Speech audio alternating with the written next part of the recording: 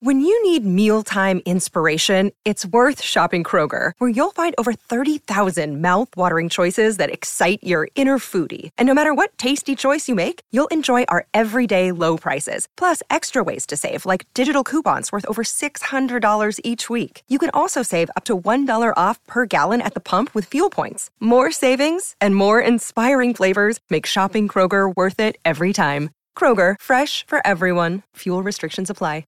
Welcome to Savage Starlight, the officially unofficial podcast for The Last of Us on HBO. I'm Jim. I'm Aaron. And today we are here for the first time to do a preview podcast for season 1. Aaron, I feel like we have a ton of stuff to talk about today. How are we going to structure this thing? Because I know some of it's based on a video game, so some of it might be spoilery. Yeah, and this is a tough one because I think this might be the first time in Bald Move history that you and I are going to both cover a property that's based on another property, and both of us know exactly where we're going in armed equivalently. Usually, I think that's true. Usually, like on The Expanse, you had read the books, I hadn't. Game of Thrones, I'd read the books, you hadn't. The Walking Dead, you had read the comics, I hadn't, and then I'd read the comics and you hadn't. But yeah, like, there's never been.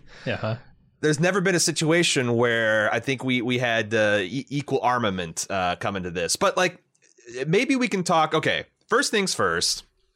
I want to talk about the release schedule, and then I want to talk about maybe our experience with this property and our excitement level, and then we can talk. I got some hopes and fears.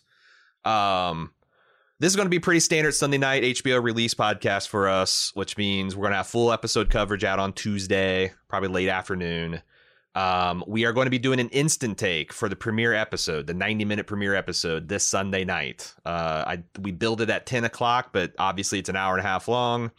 I mean, you can stop watching and queue up for the podcast if you want. We're not going to. But we'll watch the whole episode and record it whenever it's done on East Coast time. It starts at 9 p.m., so it'll probably be 10:30-ish, 10:45. We might, like I said, we're super excited. I don't know how excited everybody else will be about this. That's one of the kind of the hopes and fears I got about this. But like, if there's sufficient interest, we will probably continue doing that. And then also, feedback for the show will be sent to TLOU. That's TLOU. It stands for The Last of Us. It's a pretty common community acronym for this game. TLOU@baldmove.com. Depending on the volume of the feedback, we will be probably considering that on a separate feedback podcast, especially with the 90-minute premiere. But going forward, it's whether we keep up the auxiliary podcast, the instant takes, and all that. That depends. Now, instant takes are able to be enjoyed by everybody, but it's important to note that if you're a club member, you can watch us record that live and participate in instant talk, which allows you to chat with us and ask us questions and make comments, and we respond. You know, after we do our little dog and pony and talk about the show ourselves, we'll consider your guys' feedback, and that's club members only. So if you want in on that, support.baldmove.com to find out information on that. Jim, The Last of Us came out in 2013. We're coming up on its 10th anniversary, and we're getting a live action adaptation. What's your experience with this franchise? And why are you particularly excited for it to be adapted to the small screen? So for people who don't know, there are 2 games and a DLC as part of the video game portion of this universe. I've played through both of those and the DLC once. I went through recently, like a few weeks ago, and played through part 1 again because it had been since 2013 that I had played the game. And so I refreshed my memory on that. And I did not play the DLC part, which is sort of a flashback thing that adds a lot more context. But, you know, I read through the synopsis. It's like 2.5 hour game. So I should be well I did prepared. play it. I played that, but I played it when it first came out a while ago. I've played The Last of Us within the last year. I think I played it over last January. I got the super spiffy edition, the remastered edition for the PS4. And there were 2 of those. There's now one for the PS5 called The Last of Us Part 1, which whatever, man. I have opinions on that, but yeah, I played through The Last of Us remastered. Yeah. Why are you excited What I mean, obviously you're a fan of the game. Why are you excited about or I guess why is the game so good? Like, what is his reputation? Yeah, that's kind of where I was going to start, and what makes me so excited is it's a very story driven game, and it has one of the stronger narratives in all of video games, I would say. It feels like a grown up story that they're telling, and I really appreciated that. And that's kind of like, in some ways, a Naughty Dog, who is the company that produced the game, that developed the game. That's kind of their hallmark. So yeah, I'm excited. We have Neil Druckmann, who is the writer and kind of creator of the Last of Us universe, co-producing on this and co-writing on this with Craig Mazin. So obviously the pedigree here is just top tier. I think Craig Mazin is one of the most talented writers. This probably helps to have so much insight into his process and familiarity with him, because I listened to the Script Notes podcast, which he's been a part of for 500 plus episodes at this point.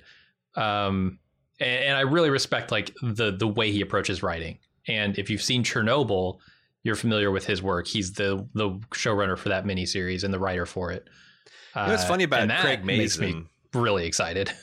What's funny about Craig Mazin is prior to the Chernobyl, maybe if you were fans of his podcast, like that came out of nowhere for me, because if you look at his filmography, yep, it's Scary Movie, and not like 1 or 2, like Scary Movie 3 or 4. The Hangover 2, I think. The Hangover 2 and 3. He's known for like comedy and parody stuff, and then out of nowhere he comes with like Chernobyl, which has kind of a lot of post-apocalyptic feel.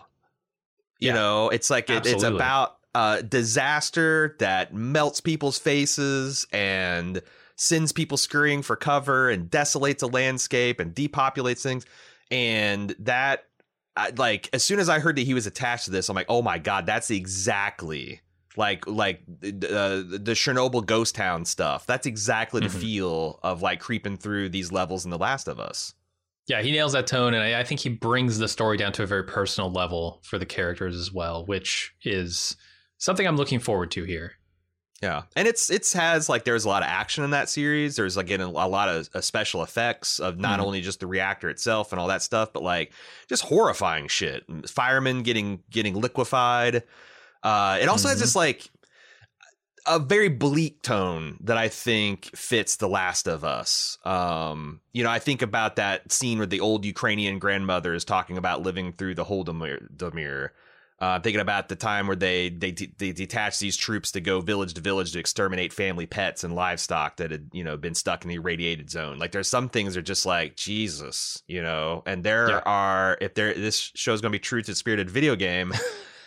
There's going to be episodes and scenes where you're like, Jesus, this is really some savage shit. I guess if you don't, and my hope is, because it's also not just bleak shit. There's also the most amazing stories of like family and love and loyalty and sacrifice that I've ever seen as well. And it kind of pulls off what I think I was hoping to get out of Frank Darabont's version of The Walking Dead. Yeah. So like, heads up, this is a zombie show. This is a show. If you haven't seen the trailers, this is a show where it features, this is a zombie apocalypse, but it's also one of the more fresh takes I've ever seen on the genre. And you're an expert at it. Do we want to talk about, like, because I that's one of my fears. If society at large has got zombie fatigue, we just got done shambling to the end of The Walking Dead. I can't think of a success. I have to go back to 12 years. Yeah, I have to go back to like Kingdom season 1. Train to Busan. You know, the Korean people seem to be the only ones that have anything interesting to say about zombies, except for The Last of Us. Do you want to talk about the kind of unique take on that? Well, yeah, I'm super curious to see what the show has in store for us, because the video game narrative is very straightforward. It's pretty linear. It's just like here to there, and it has some really poignant moments in it. It's very good, but it's very straightforward. And I'm curious to see, based on like the trailers and the things I've heard them talk about, how much they're going to expand on that and how much they're going to like change things, because I know there are a few changes in there, but yeah, I don't know. That's one of the big reasons I'm excited is I've seen the trailer and I've seen how faithful it is to those games in both its visuals and its spirit, I guess. Yeah, and that has me super excited about it too. I want to talk about the core concept of this game. There is a real life fungus called cordyceps that has 600 some species all over the world. There's one that lives in the jungles of Brazil, and it's called Cordyceps unilateralis, and it infects carpenter ants. It parasitizes them. And when this fungus infects an ant, it grows throughout the insect's body, drains it of its nutrients, and it hijacks its mind. That's the really creepy thing. And over the course of a week, it compels the ant to leave the safety of its nest. You know, ants, they're not solitary creatures. They stay in these colonies. And it ascends a nearby plant stem. The ant climbs exactly 25 centimeters, no more or no less. This is a zone above the jungle floor with precisely the right balance of light, temperature, and humidity for the fungus to optimally grow. It then forces the ant to permanently lock its mandibles around the edge of a leaf. Eventually, it sends a fruiting stalk out the ant's skull, or I guess it doesn't have a skull. It's head carapace, growing into a bulbous capsule full of spores. And because the ant typically climbs over a leaf that overhangs its colony's foraging trails or the colony itself, when the fungal spores erupt, it rains these things down on its sisters below, turning them into ant zombies as well. And The Last of Us asks, what if through some kind of freak mutation, this type of fungus jumps to humans? And what would it do into a human body? And if you've seen the trailers, you can see kind of the horrifying results of like what are the end stage versions of these.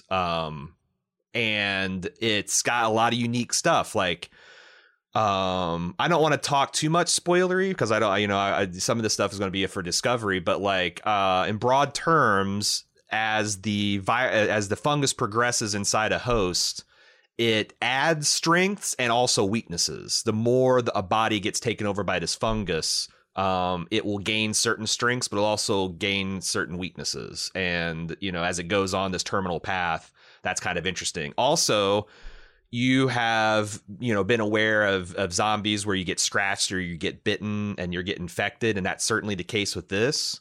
But because it is a fungal based, even breathing the same air as these zombies can get you infected, especially in indoor areas. So it's like, Yeah, this is not true as best I can tell in the show. I've heard they've replaced the spore mechanic with some kind of tendrils. And it's much more of a like connected network of fungus stuff. I don't know. That's what I was reading. Okay. So they might, I did a fair amount of reading this morning, and I didn't see that. Interesting. Huh. Okay. We'll be right back with more Bald Move after this brief pause. Another day is here, and you're ready for it. What to wear? Check. Breakfast, lunch, and dinner? Check. Planning for what's next and how to save for it? That's where Bank of America can help. For your financial to-dos, Bank of America has experts ready to help get you closer to your goals. Get started at one of our local financial centers or 24/7 in our mobile banking app. Find a location near you at bankofamerica.com/talktous. What would you like the power to do? Mobile banking requires downloading the app and is only available for select devices. Message and data rates may apply. Bank of America N.A., member FDIC. And now, back with more Bald Move. So yeah, it's got a lot of unique mechanical things, and these are not your father's zombies, right? These are a different breed, and they have different effects on humans. And I think that's going to be the interesting part in some ways. Yeah, and it's extremely as they're portrayed in the video game, they're very creepy. Like being in a room full of these zombies, isn't it? Like, I mean, it's just like being in a room of any kind of zombie is an intensely uncomfortable situation. But these are, somehow like it's even worse than like a shambling dead body because it's like, it's still at some level a living thing. It's a living human being that is just has this runaway infection. This is more alien. To the human form. I like it. Yeah. Yeah. And what I've seen, like, I think the special effects and the makeup, they're really nailing the look of these cordyceps infected zombies. Oh, dude. The ones they call clickers look amazing. Amazing. Yeah. They show one in the trailer. We talk about this being an action-oriented game. Because, like, what does this game take? 15 to 20 hours to beat if you put your mind to it. Probably 3/4 of that is action. Yep. So if you take that stuff out, because obviously you can't, the game, it's fine to have 15 to 30-minute long action sequences because it's a video game. The series probably won't do that. I saw that Neil Druckmann, it's interesting because it seems like he really gets the fact that you have to make changes and sacrifices when you're adapting something for different medium. There's a line that I saw in an interview with Craig Mazin where he's like, sometimes I had to like advocate for like keeping things the same as the game because Neil was like really on board with like, hey, whatever we got to do to make this compelling and to make this material work on screen. So there's this word that kept on using precious, as nobody was too precious about the material. And I saw a lot of like hardcore fans get like scared about that. But to me, that is exactly what you need to do, because if you make something that's super faithful, accurate to the video game experience, it's not going to work on television. Oh, no, they need to change things. If anything, I'm a little bit worried that it's, for me, someone who's played the game now twice and recently, it's going to be a little bit too straightforward, though I'm very encouraged by what I've seen of their discussions, their interviews, because they do seem like they're going to be expanding on a lot of the stuff that was just sort of implied in the game. Yeah. And some stuff that even wasn't. I know there are some scenes that have been talked about and shots are in the trailers and stuff of flashbacks that I think are going to be super interesting that were never in the game. The other thing I uncovered is that they're going to adapt the entirety of the first video game in the first season. They are not fucking around. They are not like Walking Dead style, making, like where entire seasons could last just 3 or 4 issues. Like they are just gunning through. That shocked me. I want to stand up and applaud Craig Mazin for his vision in this regard. Don't put filler stuff in there. Don't make it any longer than it needs to be. Yeah, he keeps saying like this is not going to be something that is designed to go on and on forever. We have an end in mind, and it coincides with the games. Like we're going to make the games essentially, and that's going to be that. We're not looking to push this to 6-7 seasons. Just make it as long as it needs to be. Thank you. I thought that was super refreshing too, and I also thought it was interesting that like I thought maybe when they get to The Last of Us 2, which I think is everyone's talking like it's a done deal. They're going to adapt that as well. They haven't come out right and spell it, but Neil and Craig have both heavily implied that they're going to gun through that in a single season too. Okay, I was seeing mixed messaging on that. I saw really. Craig was saying like, it's probably too much story for a single season. Then again, I mean, HBO has been very flexible with them just saying, hey, make this season as long as it needs to be. Don't worry about like runtime on episodes. Don't worry about episode count. Just make what you need to make and we'll get it out there. So who knows? They could do a 15 episode season, right? And just do it in one. Right, and it's like if you played The Last of Us 2, there's a peculiar structure to that game that is like at the core to the experience, and I'm like, God, how would you do that over a 2-season thing? But also, how would you do that over a 1-season thing? I'm really curious to see how they adapt it. That if they did like a supersized season, that might be a good way to do it. Experiment with split screen. Why not? Some split screen co-op TV. There's a lot of other names that are attached to this, like the 2 principal actors, Pedro Pascal and Bella Ramsey? Yeah. They are the protagonists, Joel and Ellie. And I feel really good about Pedro. I feel pretty good about Bella too. I want to talk about that in my fears section. Both of those, if you don't recognize, Pedro Pascal, famous for The Mandalorian, but he got to start as Prince Oberyn on Game of Thrones. Bella Ramsey is famous for being one of the one of the little Mormont girl that is the nonsense tough northern woman. She's 12 years old, but she seems like she could beat up the both great and small John Umber. I'm looking forward to seeing their take on the material. But there's a lot of other big names, like Nick Offerman is attached. He's playing essentially Ron Burgundy if he went through a zombie apocalypse. Or not Ron Burgundy, Ron Swanson. Swanson, yeah. Ron Burgundy in a zombie apocalypse would also be entertaining. And then fans of the video game, Troy Baker, who plays Joel on the video game, is playing a role. Ashley Johnson, who voices Ellie, is going to play Ellie's mom, which I thought was a nice touch. Nice. Jeffrey Pierce, who plays Tommy in the video game, is coming back to play a faction leader, I believe. Merle Dandridge, who plays Marlene in the video game, is reprising that role. And some of these cases, they didn't just lend their voice acting talent; they actually mocapped facially and bodily their characters' actions as well. Merle's also plays Alex Vance on Half-Life. So there's going to be some big names attached to the video game side. There's some big. Also saw the Arlen Bitterbuck. We just saw him. I'm sorry, Graham Greene. Who? Graham Greene, who we saw as Arlen Bitterbuck. He had a memorable role in the Green Mile. We just podcasted that a couple of months ago. Melanie Linsky is another one I'm looking forward to seeing. Who's that?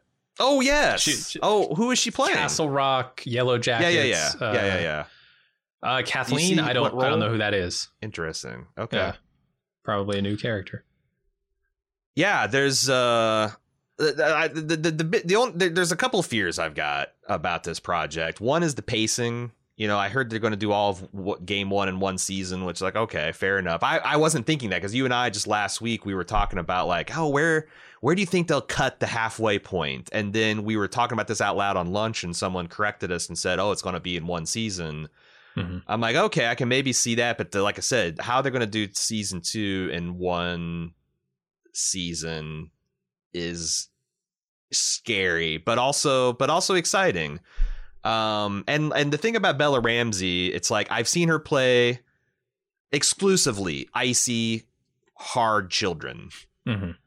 And that is certainly Ellie's front. But underneath that, she's actually like any, like 14, 15-year-old girl in this situation, quite terrified and has a lot of vulnerability, which is something that she has in common with Joel. And they're kind of both putting up these different fronts. And I've seen Pedro play both of those sides, like the badass and the guy who's losing everything and losing his shit. I haven't ever seen her do that. Now, everyone's given glowing reviews, but that's one kind of fear I have is like, can she pull off the entirety of the Ellie performance? I'm encouraged by some of the stuff in the trailers. I can't remember if this was in a trailer or behind the scenes video that you have to go digging for. It was put up and posted about on Twitter a while ago, but they made a little behind the scenes minute and a half featurette thing. And I saw that, and she was doing a scene where, or maybe this is in the trailer, where she pretended to be like infected or something, and she was making all the weird clicking and finger noises, and that scene really was like, okay, this starts to feel like Ellie. I can see it. Because the other thing about Ellie is she's a massive smartass. She's a smartass. She's flippant about like the danger that they're in and all the stuff that's bothering Joel. And like, there's this dichotomy between them where she's sort of like got a lot more life in her and Joel is just drained of it. And he's the curmudgeon and the guy who's over it. So like, I think that dynamic is going to work really well based on the trailers. The big question I have, as I alluded to this, is like, is this show going to find an audience? Because I think the video game's amazing. I think everyone's involved has a ton of talent. It looks great. But in the cultural milieu, I think zombie stock is kind of in a free fall. Like, sure. You know, we are, I'm trying to think of like, when's the last time I got excited by a zombie property? And again, I'm thinking of like Kingdom Season 1, which is 5-6 years ago. I'm thinking Train to Busan, which was like, like 6-7 years ago. There hasn't been a lot, there's been Zack Snyder, this Las Vegas zombie thing. You said that was kind of a pile of trash. The Walking Dead is actively beating dead horses. Are people going to see this as a zombie, like, zombies, or are they going to be like, HBO's take on a zombie show? And I don't know. Yeah, if people are like checking out this podcast to inform whether or not they're going to watch the show and give it a chance, I would say definitely do. Yeah, like we said, it's a different breed of zombie show. Craig Mazin likes to focus on character a lot more than he does necessarily on plot, though he enjoys that stuff too, and he wants to keep that all consistent and strong. But it looks like they're really breaking it down into what makes these characters tick. How does society feel about the thing that's happening to it as it's happening? I think is going to be like one of the more fascinating parts that isn't really in the game. I'm as someone who has seen decades of zombie stuff and admittedly kind of in the tank for it. Sure. Got really fucking tired of The Walking Dead by the end of it, was completely over it. Sure. Could have soured me on zombies. I'm still here for this. I think this is the zombie show that we have been asking for a long time.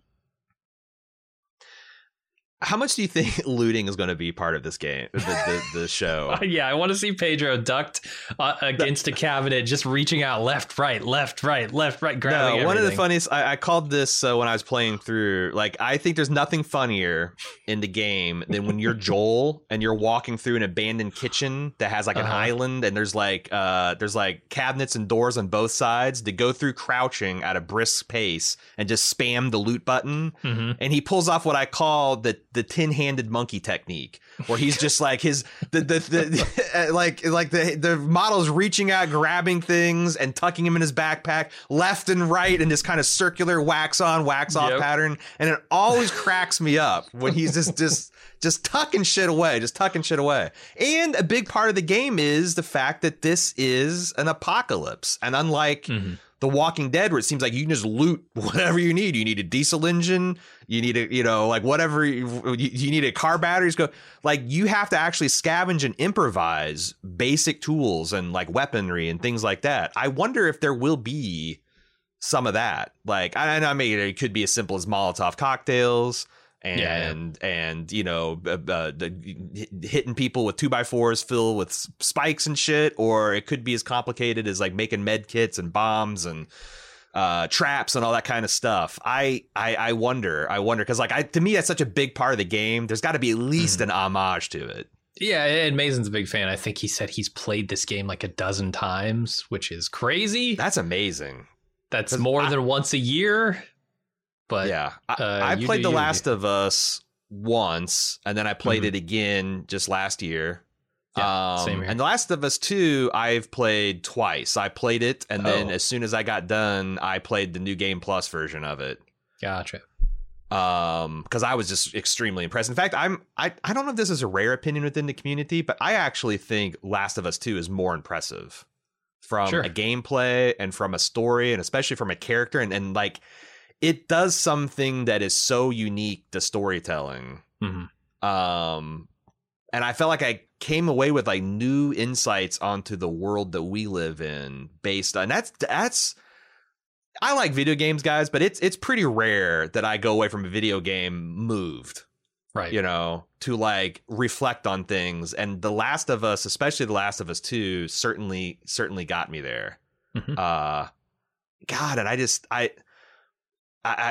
hope they can pull it off, because video game adaptations have had a pretty checkered history.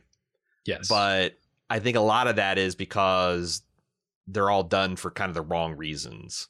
And when you've got the game creator and a very talented storyteller that seems to be a master at this palette and tone, from what I can tell, I think this might be one of those special exception cases where it's just all going to come together.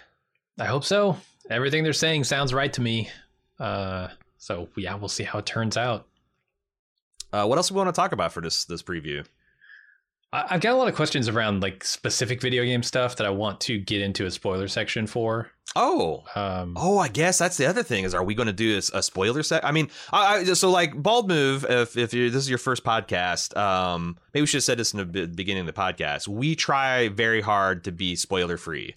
Even though Jim and I do know everything that happens in these video games, we are going to constrain any of that kind of speculation and any of that kind of like nudge, nudge, wink, wink to a very well-defined spoiler section that happens at the very end of the podcast. It'll have red flashing lights and warning klaxons and all that. No, it won't have any of that, but you will know when we're getting there. Is that going to be a weekly thing, or is that going to be something we kind of take as it goes? Yeah, I think when we need to do a spoiler section, when it warrants it, we'll definitely do one. Because what I don't want to do is at the end of every episode be like, oh, did you see that? That means this is going to happen. Oh, did you? I mean, like, yeah, I don't care to flash my knowledge out and say, haha, I know so much. But like, we want to talk about this as fans of the game and the show, potentially. We got to. So I imagine there'll be a lot of Easter eggs too. In fact, the name of our podcast is something of an Easter egg. It is. Do you want to talk about that? So in the game, there throughout the world, as you're kind of scavenging things, you're doing the tin-handed monkey paw technique. Some of those things you can find are comic books, and Savage Starlight is kind of the main the hero of this or whatever. I guess Savage Starlight is the name of the comic book series that you find, I think, 14 issues of over the course of the game, and it kind of becomes a motto during the game, which is endure and survive. And that line is uttered several times throughout the game, back and forth between Ellie and Joel. And so we were thinking, okay, do we do endure and survive as the podcast title or Savage Starlight? I feel like Savage Starlight is the deeper cut because I don't know. I didn't remember it certainly from the game until I played it the second time. But it's also memorable. As soon as you mentioned, I immediately recalled like, oh, right, Savage Starlight, of course. And plus, you gotta love alliterations. Savage Starlight, come on. Sure. So you're looking. What was the other? So that's the spoiler. Like, do you want to get into a spoiler section now? Yeah. Just before quickly, we do, just a ton of stuff. Just reminder. We will be here on Sunday night about 10:30, 10:45 with an instant take. It's going to be 15 or 20 minutes of me and Jim just kind of talking about what we thought about the episode. While we're doing that, we invite club members to come watch live and to post their questions in the YouTube chat. And we will be considering that in the instant talk that follows immediately after. We will be releasing the instant take for everyone to enjoy, but the participation instant talk is just for club members. Check out support.baldmove.com if you want to find out more about that. TLU is your way to get access to the feedback portion of this podcast, or at least participate in it. TLOU at baldmove.com, TLU at baldmove.com. We will be considering those. Again, since it's a 90-minute premiere, I imagine we will probably save any feedback we get for another day of the week. And if we keep getting a lot of feedback to justify that, we'll continue doing it. But like I said, if nobody shows up and nobody's emailing us, nobody's watching this, I don't know if we'll keep doing that. But that'd be a damn shame. So yeah, Tuesdays, full podcast. Sunday nights, instant take, especially this Sunday night. And then we'll probably have a feedback episode, tlu at baldmove.com, out like Thursday, maybe Friday. Now, we are super excited for it. If you have not played the games, if you want to go into this spoiler-free, now is the time. These are the flashing red lights and blaring klaxons I was informing you of. This is the time to exit. This is your off-ramp. We'll be right back with more Bald Move after this brief pause. And now, back with more Bald Move. Okay. And if you're dipping your waters into the spoiler portion of the show here, dipping your waters, your toes? Dipping your waters in the toes of the show, yes. That's what we're doing here. Somehow way worse. Is that a tendril? Am I being infected? Is your toenail fungus coming for me, Jim? I don't want any of this. It might be. It's something that is kind of spoilery, but not really. The game, the outbreak takes place in the game itself takes place in 2013, like the main events of the story. So I guess the outbreak took place 20 years earlier than that. Wait, are you in the show? Are you sure about that? Yeah, it was contemporary with when the game came out. In the show, they're going to do the same thing. So they're going to push the main events of the story to 2023. Okay. I think. But are you talking about the introduction of the story and then?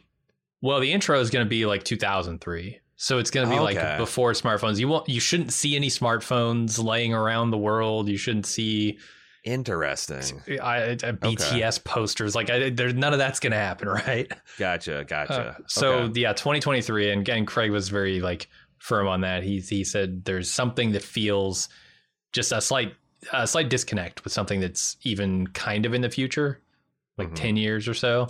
I guess that's what it was. In the game, it was 2013 and 2033 were the years. Yeah, that's how I remember. Started in 2013. Yeah. Okay. So they're moving it back 10 years so that the main events of the game can happen in 2023. Okay. Anyway, that's not super spoilery. Talk something way more spoilery. But they're not hiding this fact at all, which is crazy to me because I think it's a huge reveal. Ellie in the games is special because she is immune to the cordyceps effects. She's infected by it, but she doesn't suffer symptoms at all. And so like the whole point of the journey of the game is to get her to a faction that can use her to create some kind of vaccine or cure for this disease. Yeah, they can sequence her blood or her DNA or whatever, and they can maybe cure and reverse this. But they're just dropping that information in the trailer. I feel like that's appropriate because like you find that out very early in the game. Like it's not the introduction of the game, but like if there's chapters of the game, you'd find out about it in chapter 2. So I guess, what are we trying to do here? But it's a big reveal. I mean, I don't know. Yeah, maybe it's not as big of a reveal as I remember, but it felt big in the game. Yeah. I mean, it's definitely a bit. It is definitely a big reveal. It's super. It's kind of like the inciting thing. So yeah, that's fair. Another big spoilery thing here is they cast someone to play Frank, who, if you remember from the games, Frank is Bill's like that's partner, Nick Offerman. He calls him partner. Sure. They were holed up in this town, Frank Town or whatever, and they had some disagreements, a falling out, and you only ever see Frank's corpse. You never meet him. Yep. So I'm super curious if they cast a man to play a corpse and they're going to do the same thing in the show, or if they are going to do more with Bill and Frank in the show. I did a little bit of reading too, and it feels like some of the things that they made is hinting an innuendo and things you had to like, piece together from Frank's note and all that kind of stuff. They're going to make it explicit because in the game they hint that Bill and Frank had, they were lovers. Yeah. Which so maybe we're going to see some of that instead of just a corpse on the ground, or I guess it wasn't on the ground when you find it. Yeah. Hanging from the ceiling. Yeah. I'm not sure like what the other thing I saw is that they were looking, I guess, some of the inspiration because, they have to substitute gameplay where you're doing, you run around strangling zombies and shivving them in the neck and stuff like that with like, plot and character development. And they took inspiration from like concept art. Like there was concept art of like Joel and Ellie sitting around a campfire singing and laughing that never was used in a video game, and this has been an opportunity for Neil Druckmann to take some of those ideas that they couldn't fit into the video game because of development time and streamlining it that pull those character moments out and like give them new life and really hone in on that. So I'm excited to see as much, and I think I got a pretty good still mental map of the game since I played it 3 times. I just played it within the last year. I'm really interested to see if those jump out, and especially since you've just played it, like those should probably stand out real strong. And they're also the fact that they're casting Ellie's mom, I think that's kind of interesting. Like maybe they're going to pull some information from the DLC or some of the other. So they said that season 1 is going to be the first game and the DLC. And they cast Riley, who's a character, Stormbreed is going to play her. It's a character that in the DLC, Ellie spends some time at a mall with and shares a kiss. Ellie's gay. I don't know if people realize this. Spoilers.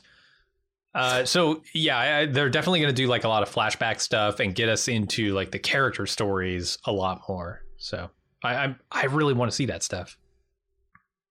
Yeah, but I just play this. This is going to go places, and I just hope they pull it off. I really do. I don't want to be disillusioned about video game properties. Yeah, and this could be the big one that just kills it, right? Like it has all the potential in the world. And if they can't, I'm trying to think what other series, because like they've tried to do Halo. You know, I mean, they did Uncharted, and it was it was okay. Which is another Naughty Dog. Yeah. You know, that's the studio behind The Last of Us. That one did not go. I don't think it nailed exactly what the Uncharted video game experience is all about, or the characters even. Assassin's Creed. Assassin's Creed would be an interesting one. I never saw it. Half-Life would be an interesting thing to adapt. I bet you can make a pretty raw. Honestly, goddamn, I want to see what the end of Half-Life. Like it's famously like we've been waiting for episode 3 or Half-Life 3 for what 15 plus years now. Sure, that sounds predates. Right. I think it predates the birth of my son, and he's going to get his driver's license this weekend. So like, yeah, we've been waiting a goddamn long time for Half-Life. It's like if they're not gonna. If you don't want to bother developing the game, maybe get the writers to do an HBO adaptation, because that'd be kind of fascinating too. Mm-hmm. Probably an expensive show to shoot though. Jesus. I bet. But it has that bigger world, and I think that's the thing. One of the things that's appealing here is it has this bigger world behind it, where you can expand on the things in the game. You can get into details that, in a game would just kind of bog it down, because it is more about action. Yeah. What else? What else we want to talk about? What do you think about that change from spores to tendrils? They're touting it as like, well, it makes it feel like there's kind of one entity working against humanity. It's something to be more feared than just. But what is the tendril? Are they're like sessile? They're like they move and they like come and attack you, or is it just the? What? No. I think like they grow and network and become part of a bigger mass, right? Because like that's I thought subsume. I always thought that was kind of part like, you know, usually when you went into a building that was spore infected, you always get to like a sub basement and there'd be this bloated corpse that was like exploded open with like those like if you've seen Annihilation. You know, when they saw the one guy, they cut him open, and it's all the video. They cut him open, and he's full of eels. And then they realize that guy at the bottom of the swimming pool and he had all these like tendrils grow. I always think of that, and but like I don't know. I think the spores are one of the uniquely horrifying things, that it's like not even something that you can see. It's like it's not something that zombie doesn't even have to touch you. You go into the wrong area and breathe these spores, and you're a dead man or woman. I think that's a core part of the thing, but like I'm interested, because if they're just like trying to hint that like, oh, this is just one massive organizational network, like some, you know, like wasn't for like, I think it might still be the case that the largest living organism on the earth is some kind of fungal colony in like Washington. It's like, I don't know, 2,500 hectares or I've heard about this. Yeah, it might even cross several states. So like that's kind of an interesting concept, but like I'm not afraid of a fungal tendril. Like, unless it's going to come out and whip me and infect me or something. I am afraid of invisible spores that I can't see, and I got to have my face mask on all the time indoors, or I'm going to get killed, you know? Yeah, and they talk about a little bit about like how knowledgeable people are about viruses and their spread and things after, you know, all the COVID-19 stuff, and how they wanted to kind of lean into that and give us credit for knowing more about this stuff. But I feel like the spore thing is much more akin to what we were experiencing around that time. You know, everybody being afraid of something they couldn't see. So I don't know. I'm not certain about that change, but we'll see how it plays out. Our producer Talta just reminded us that the Assassin's Creed franchise did get adapted. Yeah, it had Michael Fassbender in it. I never saw it. On Rotten Tomatoes, Assassin's Creed has an approval rating of 18% based on 225 reviews with an average rating of 4 out of 10. Yikes. Yeah. That's not what you want to see coming out of Now, there are people that have seen this. There's people that have seen screeners. We don't have access to screeners. It's premiering today, world premiere. So world premiere a lot today? of people will have seen it. Yeah. I don't know whether we're on the wrong side of HBO's horse or bed or whatever, but like we're not getting screeners for this. I don't know. And it seems like the reviews are heavily embargoed. Like you can't even like give general. So like I think that's interesting. That's really weird to me. Like, why wouldn't you, like, if this is, I've heard some people, like, when they're interviewing Craig and they've made references of seeing a few episodes and saying they're amazing. But, like, yeah, I haven't seen any, like, critical reaction to this yet from any of my faves. Yeah, I have a hard time thinking this won't be amazing. The only thing I'm scared of, if I had hopes and fears, is that I will be too familiar with the material for it to have as big an impact as it should. Yeah, you'll see it coming. And part of the hopes there is like they're changing some stuff up, and not substantially. It's not like they're going to alter entire storylines, but they're going to add context and expand on that stuff, and that might keep me surprised and engaged. You know, because like I gotta say, the first few seasons of Game of Thrones, when they were just pretty much following a Game of Thrones, a Clash of Kings, a Storm of Swords, I never felt like, oh, this is fucking boring. I know what's going to happen. Yeah, same with The Expanse. I was way. But that was a lot of changes with The Expanse, though. Significant ones sometimes, but yeah. And I've experienced it both ways. I've experienced where they've had to heavily change something to adapt it, and I've enjoyed it. It's like I'm not super worried about it feeling like it's painting by numbers, although maybe, I don't know. I've never seen, like, and I think of like Lord of the Rings, like that was a pretty faithful adaptation too. The only thing I'm worried about is this, because I do think it's going to be awesome. I think I'm going to love this show. I worry about it finding an audience. That's the one thing I have, is that like people just be like, zombies, Pedro Pascal, Nick Offerman, who's Craig Mazin? Like there are names attached that you are excited if you are fans of certain genre works and certain things, but like it's not like Jude Law in Third Day, which also didn't get a ton of eyeballs on it. You know what I mean? Yeah, like I'm just worried that like the world is going to be like, fuck zombies, fuck infectious pandemic disease. I'm done with that. And an amazing show gets overlooked because of just its misfortunate timing. Maybe they cast the wrong Luna. Maybe instead of Gabriel, they should have cast Diego. Then we're talking. Then he's just coming hot off Andor. True. Then you got the big household name in there. You know what? I don't know any about this other gentleman, but that would have been pretty, because like you tell me that's paid, because that's Joel's brother. You tell me that, and I'm like instantly. I mean, I can see it. I can see it right now. Yeah, yeah. I would have been super excited about that, especially a month after seeing Andor, because he's so good. But like I said, I think HBO knows how to do a few things, and they have a stable of actors that they work with. Again, there's a lot of people returning from other projects. I got faith. Like I said, my biggest thing is that this is going to be an amazing show that just is unloved and unappreciated. But not by us, because we're going to be having weekly coverage, and I'm really expecting a lot from it. All right. Well, just to recap, we will be back Sunday night around 10:45, 10, 15 minutes after the premiere, to give us enough time to fill up our drink and get the streaming setup turned on and ready to host all of our live watching club members. Support.baldmove.com if you want to join the club for the instant take, where we give our impressions, and then we'll invite the audience to give their impressions and have a back and forth with us in the instant talk section. We'll release the instant take for everybody. That following Tuesday, we'll have full coverage of the supersized first episode, the pilot episode of season 1, episode 1. We will almost certainly have feedback at a feedback episode later that week, and then we will take it from there. We'll see how many people are watching this, how many people are feedbacking, how many people show up for the live view, and then we will always have the Tuesday full coverage podcast. The other stuff might be as needs be. TLOU at baldmove.com is how you send feedback for that aforementioned feedback show. But yeah, I hope we've gotten you a little bit as excited as we are, and I'm really looking forward to romping through this thing with Jim. Oh yeah.